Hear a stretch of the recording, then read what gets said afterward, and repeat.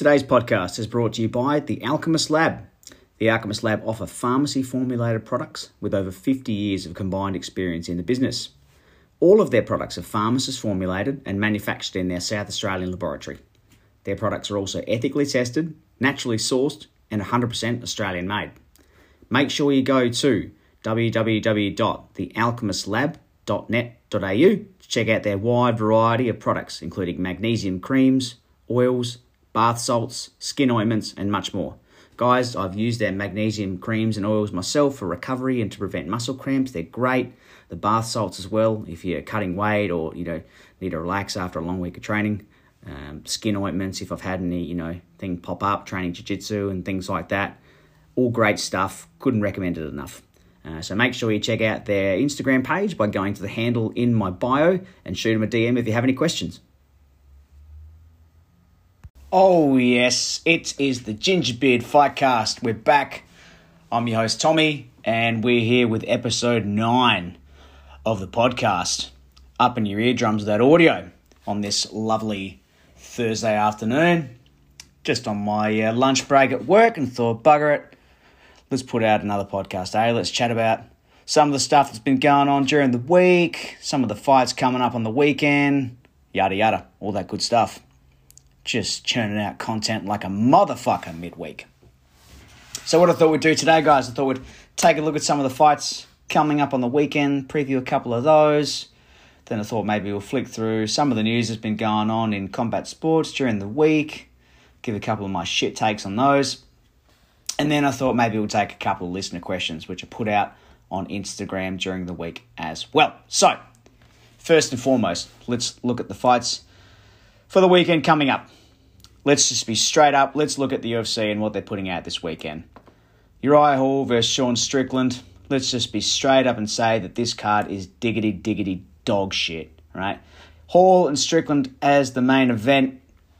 I mean, a big Uriah Hall fan. Coming off his big win, TKO win or KO win, I believe it was, against Anderson Silva. I believe that was his last fight. In the main event spot, up against Sean Strickland. I can't imagine how many people are going to be tuning into this one. I mean, you'll always have your fans that are more fans of the UFC rather than the actual fighters themselves.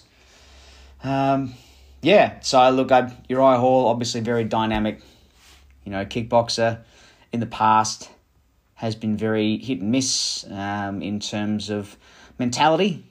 Obviously you look at the guy and he's got all the physical gifts, and in times past the criticism of him was that he couldn't rise to the occasion. But since moving to Team Fortis MMA, I believe he's at now, he's had a bit of a mental resurgence and a career resurgence as a result. And yeah, from all accounts, he seems to have everything together mentally, I should say. And he's really putting together a bit of a run. So it'd be nice to see him do well. If you remember back to when Uriah Hall was on Tough, he was just destroying people. That very famous spinning back kick. He fought a guy from New Zealand, Dylan Andrews, I believe his name was, and he actually elbowed him from bottom full guard and rocked him and swept him over and finished him. Finished one other fella in about less than 20 seconds or so. And people were straight up saying, geez, I want to see this guy fight for the title, almost, coming off the show, just assuming he would win. But, as we know, he eventually came up against Kelvin Gastelum, obviously very accomplished and, tremendous middleweight fighter in his own right. And, Uriah Hall's had ups and downs since then. He's had some bad losses. He's had some good wins, like his, jump spinning back kick to Gegard Mousasi, probably being the, key victory among his big wins. But it'll be a good opportunity for him to, get the win in a main event spot as, more of the A side, I suppose you could say. Strickland, I'm going to be straight up. I don't know too much about him. Most of my listeners probably know about Sean Strickland from that viral video with Orlando Sanchez that went around. When Orlando Sanchez cranked his arm when they were in the clinch. And Sean Strickland, flipped out and, tried to spinning back fist him when they were grappling, that sort of thing. So if I was Sean Strickland, actually, I would probably be thankful to Orlando Sanchez. Big O really put him on the map with that viral video, if you think about it. So, yeah, other than that on this card, nothing too much to write home about. You got Hana Yaya, very good grappler. Don't mind watching him every now and then. You've got Brian Barberena. He always puts on some pretty wild fights as well. Nico Montano, one time, I believe she was the flyweight champ at some point, but, one of the, least remembered, because I don't believe that she wanted to fight Shevchenko, or she had something going on and pulled out. Anyway, very, very, very ordinary card. And probably the reason for that is they're going head-to-head with Bellator on Sunday. A lot of times Bellator in Australia will broadcast on the Saturday, obviously because they don't want to go head-to-head with UFC, but this time Bellator have actually got a much better card. So let's get into that and have a bit of a look at that.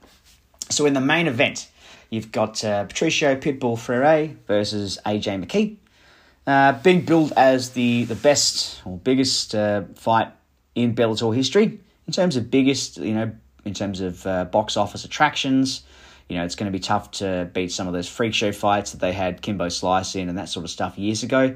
But in terms of technical skill, hard to argue that this isn't the best fight in Bellator history. So let's have a look at both guys.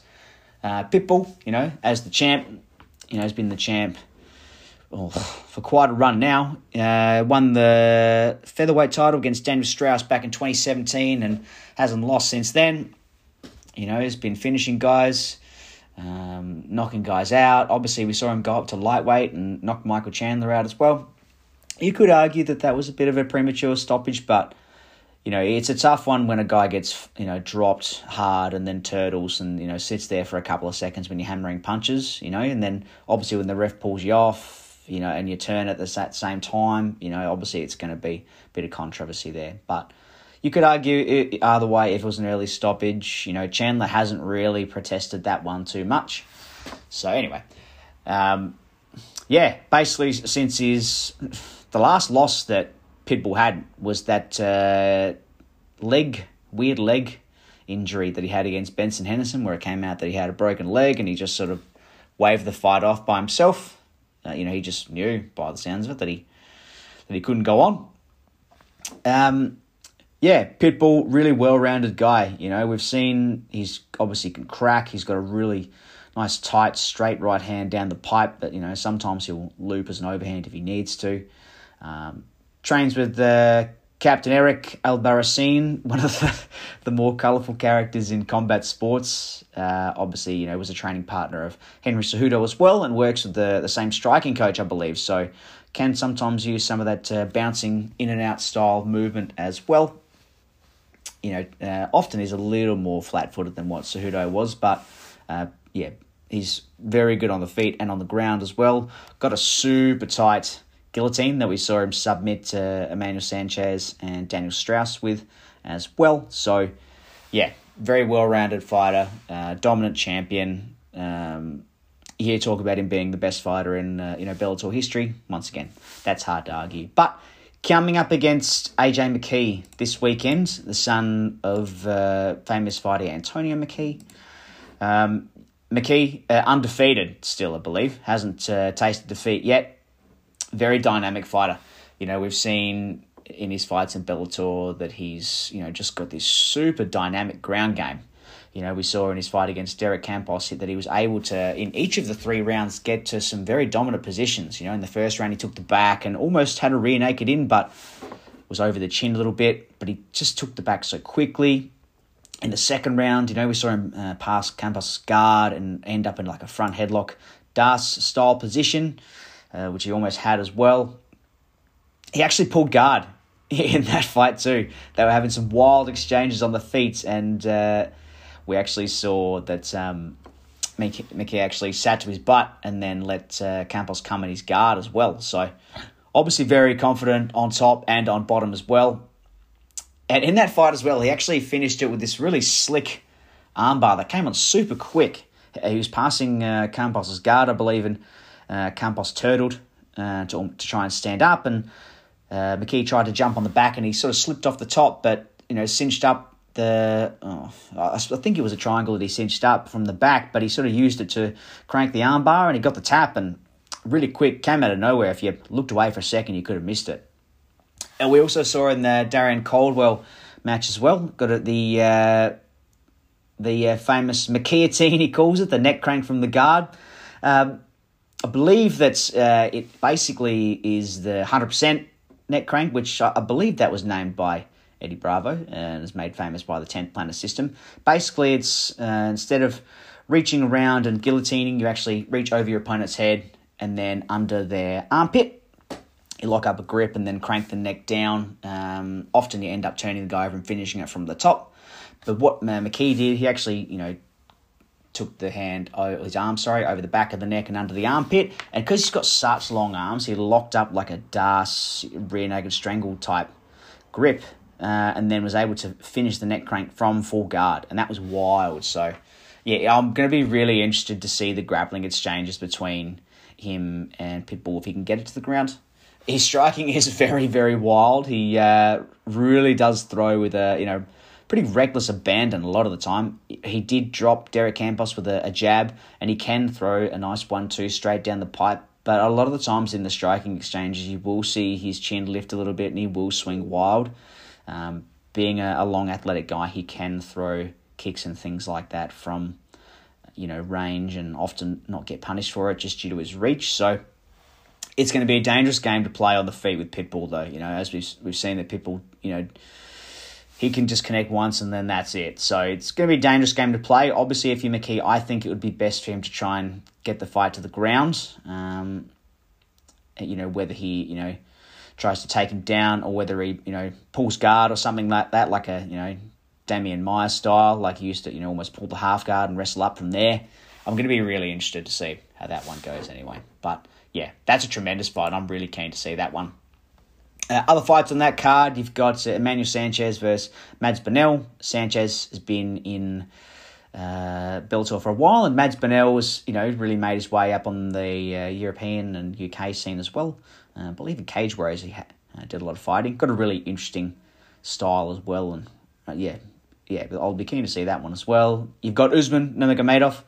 I believe he's Khabib's cousin, so it'll be, cool to see him. I'm sure that Bellator are just going to feed him absolute tomato cans to build him up for a little while. And fair enough, if you want to sign, big names and talented guys early in their careers, you need to give them commensurate fights as well. You don't want to have like the Aaron Pico experiment where, guys having their first and second pro fight and you're just giving them guys who are way, way more experienced than them. And whether those guys are journeymen or not, experience does count for something. So you need to, give these guys commensurate challenges.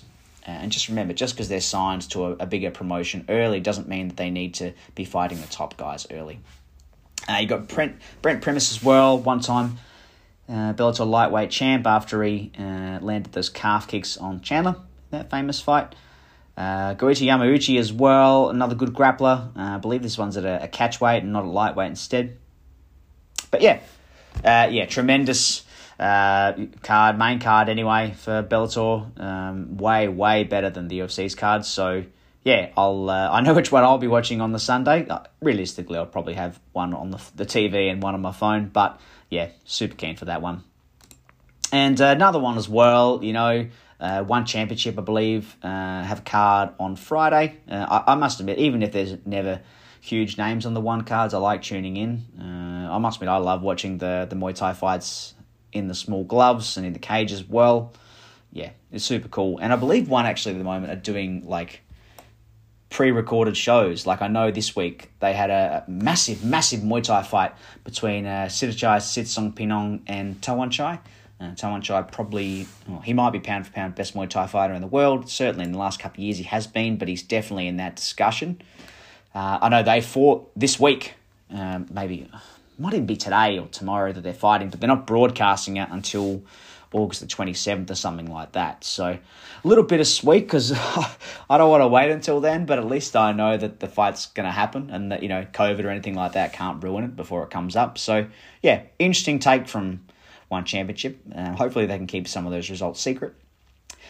You've got Sam A, Muay Thai legend, fighting in the main event against Prajenchai, who fights out of Sanchai's Muay Thai gym in Bangkok. Obviously Sam A is a legend of the sport, super technical fighter, and I must admit I don't know too much about Prajenchai, but anytime there's skill ties fighting in the small gloves, I'll tune in. You've got in the co-main event Ang La Sang, former middleweight and light heavyweight champ as well. Lost both titles to the same fella. I must admit, I forget the name. So he's in his first comeback fight from those two losses. And nothing much else on that card. You've got Victoria Lee, who's Angela and Christian Lee's sister, who's fighting in the opening fight of the night. So, yeah, it'll be interesting to see the talent runs in the family there. But, yes, that's all the fights that we've really got coming up this weekend. There's no big jiu-jitsu or boxing as far as I'm aware. So, yeah, keen to watch those, and we might even break them down afterwards or have a chat about the big fights and results next week. But for now, let's jump into some of the week's news and notes.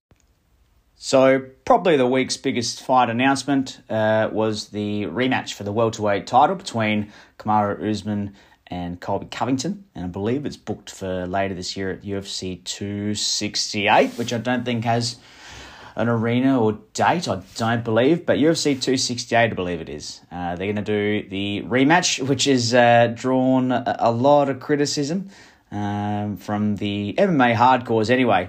Look, I'm sure that there are, going to be people who are keen for this, but me personally, man, I couldn't give a fuck about seeing Usman fight Covington again. Look, I think it's time to give Leon Edwards the shot.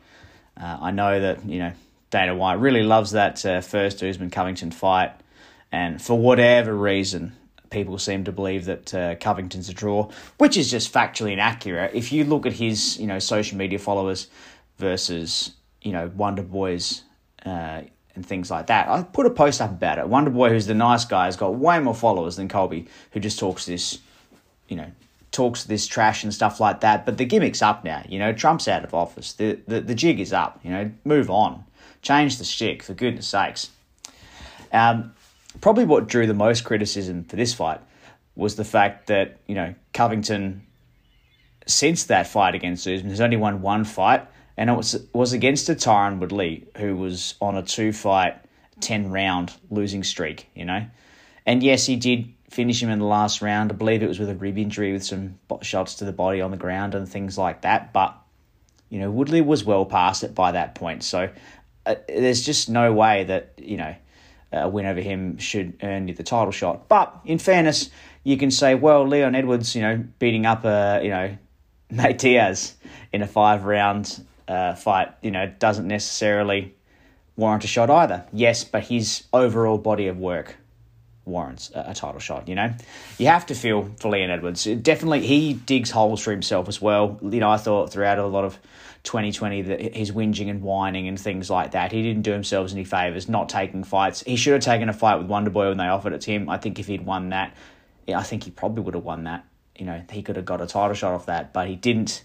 But you got to think, he was meant to fight Tyron Woodley when Gilbert Burns did, and they had to cancel that event in the UK. And you've got to think now that if that fight went ahead, he would have beat the piss out of Woodley. So, and that would have propelled him to a title shot, I suppose. So you've got to feel for the lad, So, Covington Usman, I definitely think Usman's going to, win that one. You just look at the technical progression of Usman on the feet and his cardio and his grappling. I just think he's going to be too much for Covington. I didn't see in that Woodley fight Covington do anything that, that was different or anything like that. It's hard to know because he hasn't been in there much either as well, and he's, no longer at American Top Team. I'm not exactly sure where he is now. He might be down. He's down in Miami somewhere. Not Fight Sports. I forget the gym now. Anyway, so I think Usman will win that. Hopefully they can just get that out of the way, and then hopefully they can, turn him around and get him to fight Edwards. I'll be interested to see if Edwards takes another fight or not. Also in the news this week is some jiu-jitsu news. The Danaher Death Squad have announced that they're splitting up and going their separate ways. So that was a really big shock out of the blue piece of news that popped up. Still a lot of questions to be answered just yet and a lot to come out, I'm sure. But as at today, what we do know is that Gordon Ryan Danaher and Gary Tonin, by the looks of it, are setting up their New Wave Jiu-Jitsu gym in Austin, Texas. And we also saw that Craig Jones confirmed earlier in the week that him, Nicky Rod, Nicky Ryan, and Ethan Krellenston are going to be training together as well. So, leaves me curious as to what the split was actually over. It sounds like it was a combination of factors. I saw that when Nicky Rod posted something on Instagram, someone asked him whose gym it was going to be or who was running the gym out of the four of them, and he just put an equal sign, such plus such equals whatever. So maybe it was something to do with money or something like that. Maybe Gordon wanted to have more of a cut, or John, or whoever wanted to have more of a cut than the others, and maybe that factored into it as well. Craig also tagged his location when he said they were training together as Austin. So whether, both camps, if you want to call them camps now, set up two separate gyms in Austin, Texas, and who knows, maybe they still train together or cross-train, if you want to call it, I suppose, if they're in different gyms and things like that. And if they're all still under John, who knows? It's all going to come out in the wash, isn't it? But, man, it's crazy. It was cool to see that John, gave Eddie Cummings his shout-out when he announced it as well. It was you don't want to call it a bitter split, but, I don't think it was a tremendously nice split when he left Renzo Gracie and went to Unity. I don't think Eddie Cummings actually trains anymore at all now. So I saw somewhere that he didn't train at all. But it was cool to see him get his shout-out too, because he, is one of the best leg lockers in history. And, you hear people say a lot of the time that he was a real innovator with the leg lock system as much as Danaher was. So, it's cool to see him get his shout-out. But, yeah, it's a bummer that they're going to break up, man. You'd be spewing if you're Flow Grappling and you're just, producing this whole show about how they're moving down to Puerto Rico. And they're like, nah, we're going to move to Austin now. So I thought that was a little bit funny. But, yeah, look, man, you don't want to overstate it. You don't want to, suck their dicks or anything. But, Danaher and that original squad, they really did change the way people looked at no-gi grappling and submission grappling, and really sort of did change probably the direction of the sport of jiu-jitsu as a whole. A lot of people really leaning towards that no-gi sub-only 80cc style of competition and training now, and it seems as though that the IBJJF comps are becoming less and less important. So anyway, we're keen to see how that shakes out. Anyway, a bit of a funny one. At the BKFC event on the weekend, there was an altercation between Hector Lombard and Tyron Woodley. First of all, Hector Lombard looked fucking massive. I hate to think the amount of Cuban supplements he's on. My goodness, he was fucking huge. And he was going off at Woodley about, some history. By the sounds of it, he was talking about something to do with a female or something like that. And I think he posted on something on Instagram that, he was, Woodley was ratting him out to a female or something like that. It's something to do with messing in a relationship. And tell you what, yeah, Lombard is fucking pissed. And in this video, I'm not a body language expert, but Tyron Woodley looked fucking terrified. Go and look up the video on Instagram or YouTube or whatever. Woodley looks fucking terrified. He looks like he wants none of that smoke. And I don't blame him, man. Hector Lombard's about that life. So I would be very, very interested to see that if this Jake Paul boxing match that Woodley has scheduled, if that doesn't go well and he loses that one, which, who knows, he might, would he go to BKFC and have a bare knuckle fight with Hector Lombard? That might be the muscliest fight of all time. First of all, you've got both guys. First of all, Tyron Woodley and Hector Lombard, when they're in the UFC, they might have had the best asses in the UFC, male or female, right? And that's fact. That's very much factual or hotly debated, right? Just two jacked, nuggety dudes just slanging fists. I would love to see that in BKFC. I get it, BKFC put on some shit fights, but you tell me you wouldn't watch that? Man, I'd watch that. What else? The Olympics is on. I've been watching the Olympics since it started over the weekend. I'll tell you what, I've been watching some of the judo. And let me tell you, sometimes you talk to judo guys and they, sort of scoff at jiu-jitsu with the guard pulling and, with our groundwork, we really have to force the submission. And, we don't have the time to set it up like you guys do. So we really have to force it and that sort of stuff. I don't think that judo can shit on jiu-jitsu anymore. Because if you watch the judo, right, first of all, they're all just so good that they cancel each other out. You barely see any fucking throws. And when anyone's about to get a throw, whoever's about to get thrown just flops to their belly like a fish and just deadpans it, right? It's crazy. And then all of a sudden there's a stalemate and they have to stand them up. Oh my God. I thought I was going to really enjoy it, but for the most part, there are exceptions to it, but it's boring as batshit. And I get it. Look, sometimes there are some IBJJF black belt world finals that'll put you to sleep as well, but I tell you what, I don't think judo can take the moral high ground anymore. Obviously, when you're looking at sport judo and sport jiu-jitsu, there are always going to be technicalities of the rules. People are going to take advantage of the rules and flop their belly because it avoids them getting ipponed or whatever. But if you're a judoka, let's stop taking the moral high ground now. Hey? I mean, that's just a fucking embarrassment. That's like diving in soccer, I'll tell you what as well, this Simone Biles shit, it's wild, man. I posted about it the other day on my own personal account, that it's crazy when someone gets physically injured, like they do an ACL or something, people feel sorry for them and it's horrible luck and they get all this sympathy and it's heartbreaking. And a lot of times that's very, much deserved. A lot of that is out of your control. But your own physical preparation is also very much within your own control as well. If you're overtraining or undertraining or not doing the proper rehab and things like that, that can come into it as well. But sometimes, you're right, you do just get unlucky. But when someone has, I was trying to think of the right word, a mental shortfall or deficiency is not the right word, or a shortcoming or an inhibition, psychologically, they're never afforded the same opportunity. It's always, this person's soft, this person's weak, which is hilarious that people are going to say that any sort of Olympians are weak. The mental fortitude that those guys have to go through to get up in the morning and do the amount of training they do. A lot of them, they're not getting fucking paid. Now, I suppose, people like Simone Biles, who's one of the most famous Olympians, I'm sure that, they can earn a living. Guys like Jordan Burroughs, things like that.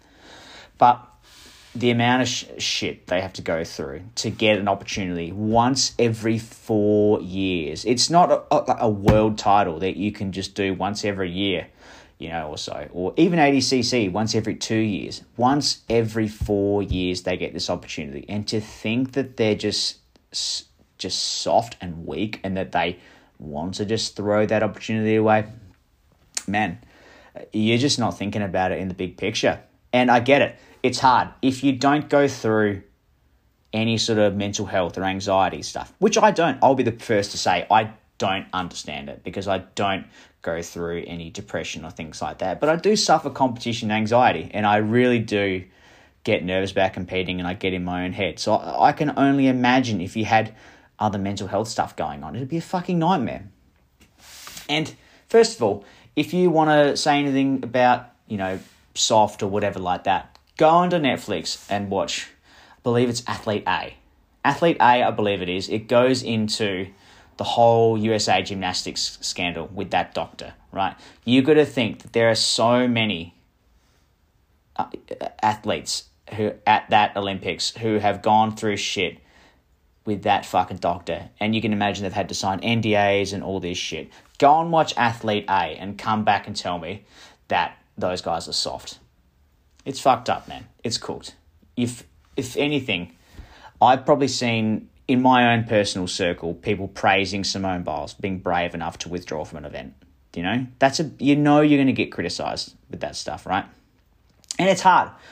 With mental health stuff as well, it's hard because we live in a society now where you really get in a lot of trouble and you feel like you can't comment on anything to do with mental health. If someone hurts their knee, you're a sports reporter or, shock jock or whatever, you feel like you can put your opinion out there. But when it comes down to mental health and things like that, we're in an age now where you can't comment on it, which I don't think is right either. I think there should be a level of being able to comment on, the psychological aspect of sports. But let's find a middle ground. Let's not call people soft and weak and, things like that. Let's find a middle ground where we can say, okay, could such and such as mental preparation have been better? I don't fucking know. I'm not a psychologist or a doctor or anything like that. But as much as I don't think we should kick people for stuff that realistically we don't know enough about, I don't think it should be off limits either, We still know so little about mental and psychological health because it's not like a knee where you can just look at an MRI and go, yeah, the ACL's torn.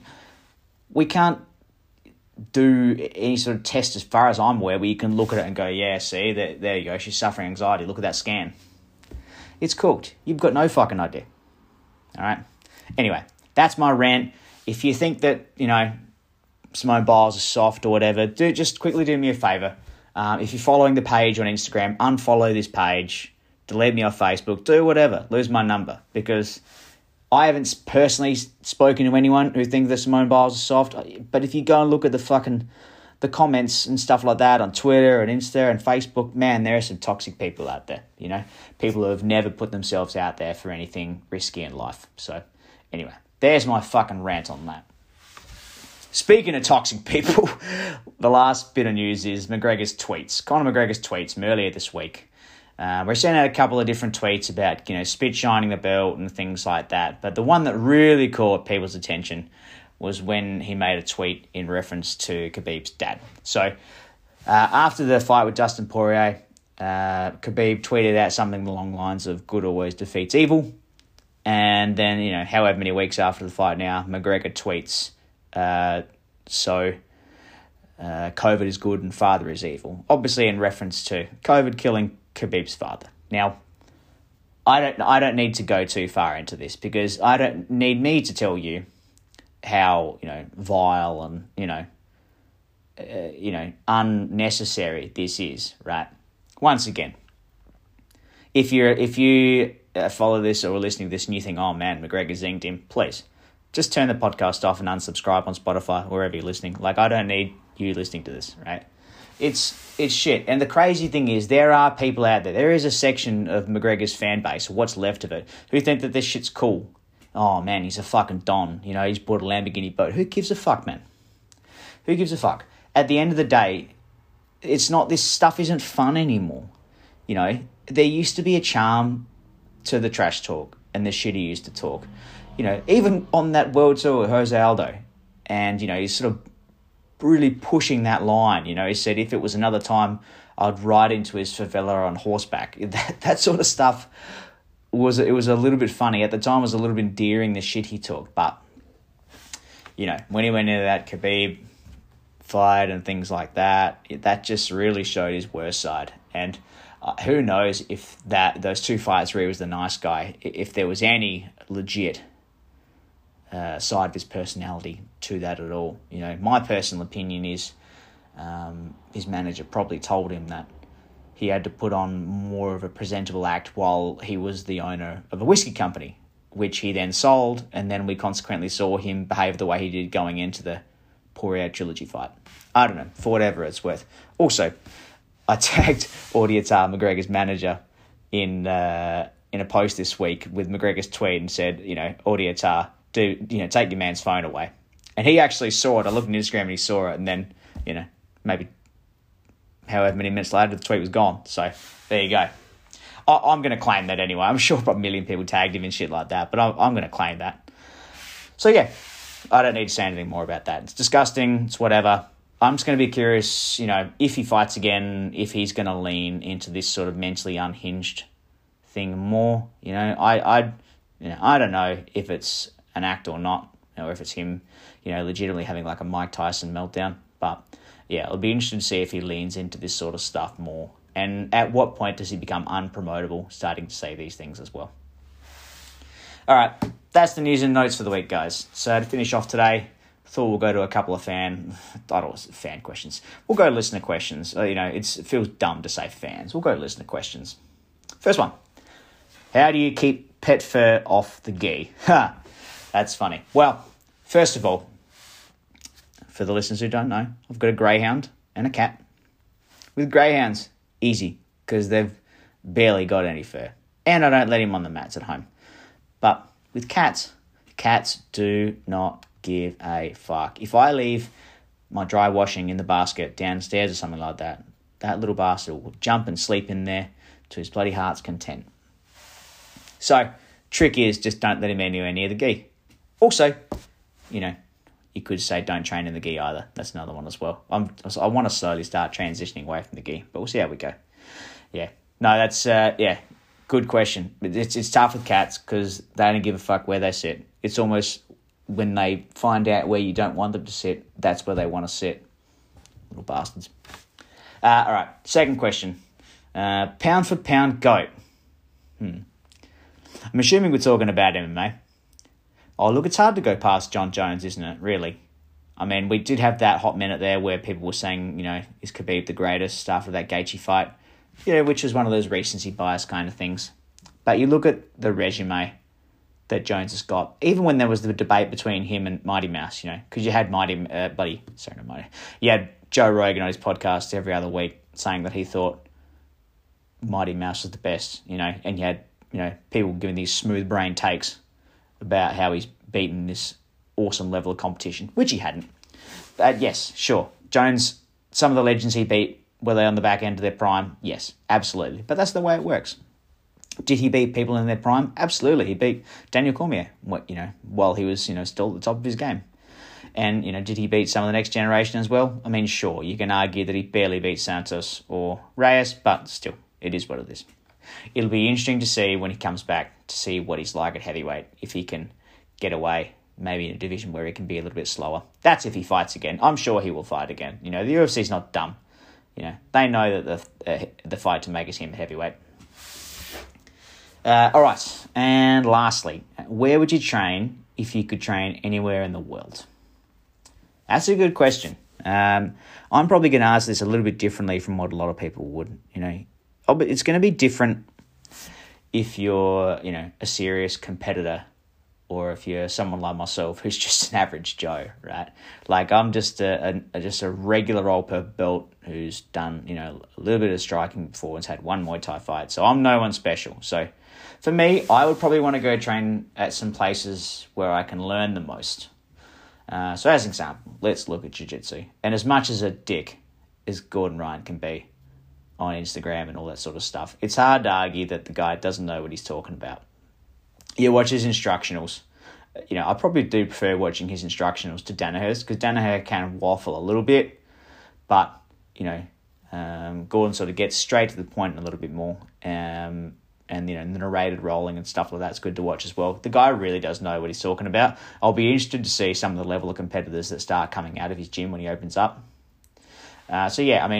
Somewhere like that, even somewhere like Legion as well, Keenan's gym, being as, worm and squid guard obsessed as I am, that would be cool to train at as well. In terms of MMA, somewhere like even Trevor Whitman's gym in the US, I reckon that'd be a sick place to train, because he really does seem to know, obviously he knows what he's talking about, but if you look at the athletes that he produces, like Gaethje and Usman and Rose Namajunas, not just the way what he's produced, but the technical turnaround in their games. I've actually got his instructional sitting ready to watch, and I do need to go through that at some point, because that guy really seems to know what he's talking about. You listen to him when they bring him on the UFC broadcast as well. The guy, really knowledgeable, obviously, on the game. So training with someone like him, I think, would be really good as well. Really interesting. Even somewhere like City Kickboxing, obviously not all of their fighters have had as much success as what Adesanya has, but, the word you hear is that just, their coach is a really critical thinker and really studies the game, and even Adesanya himself is a real student of the game. So being able to go and pick those guys' brains and things like that will be a really cool experience. There are the listener questions. Guys, I think that'll be it for me today. Make sure you follow the podcast. We should be on all podcasting platforms now. So make sure you subscribe, listen in, like on Instagram, share on Instagram, tell your friends, tell whoever, we'll try and put out as much content as we can. But guys, thanks for tuning in.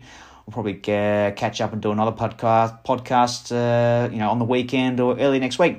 But until then, I'll catch you next time.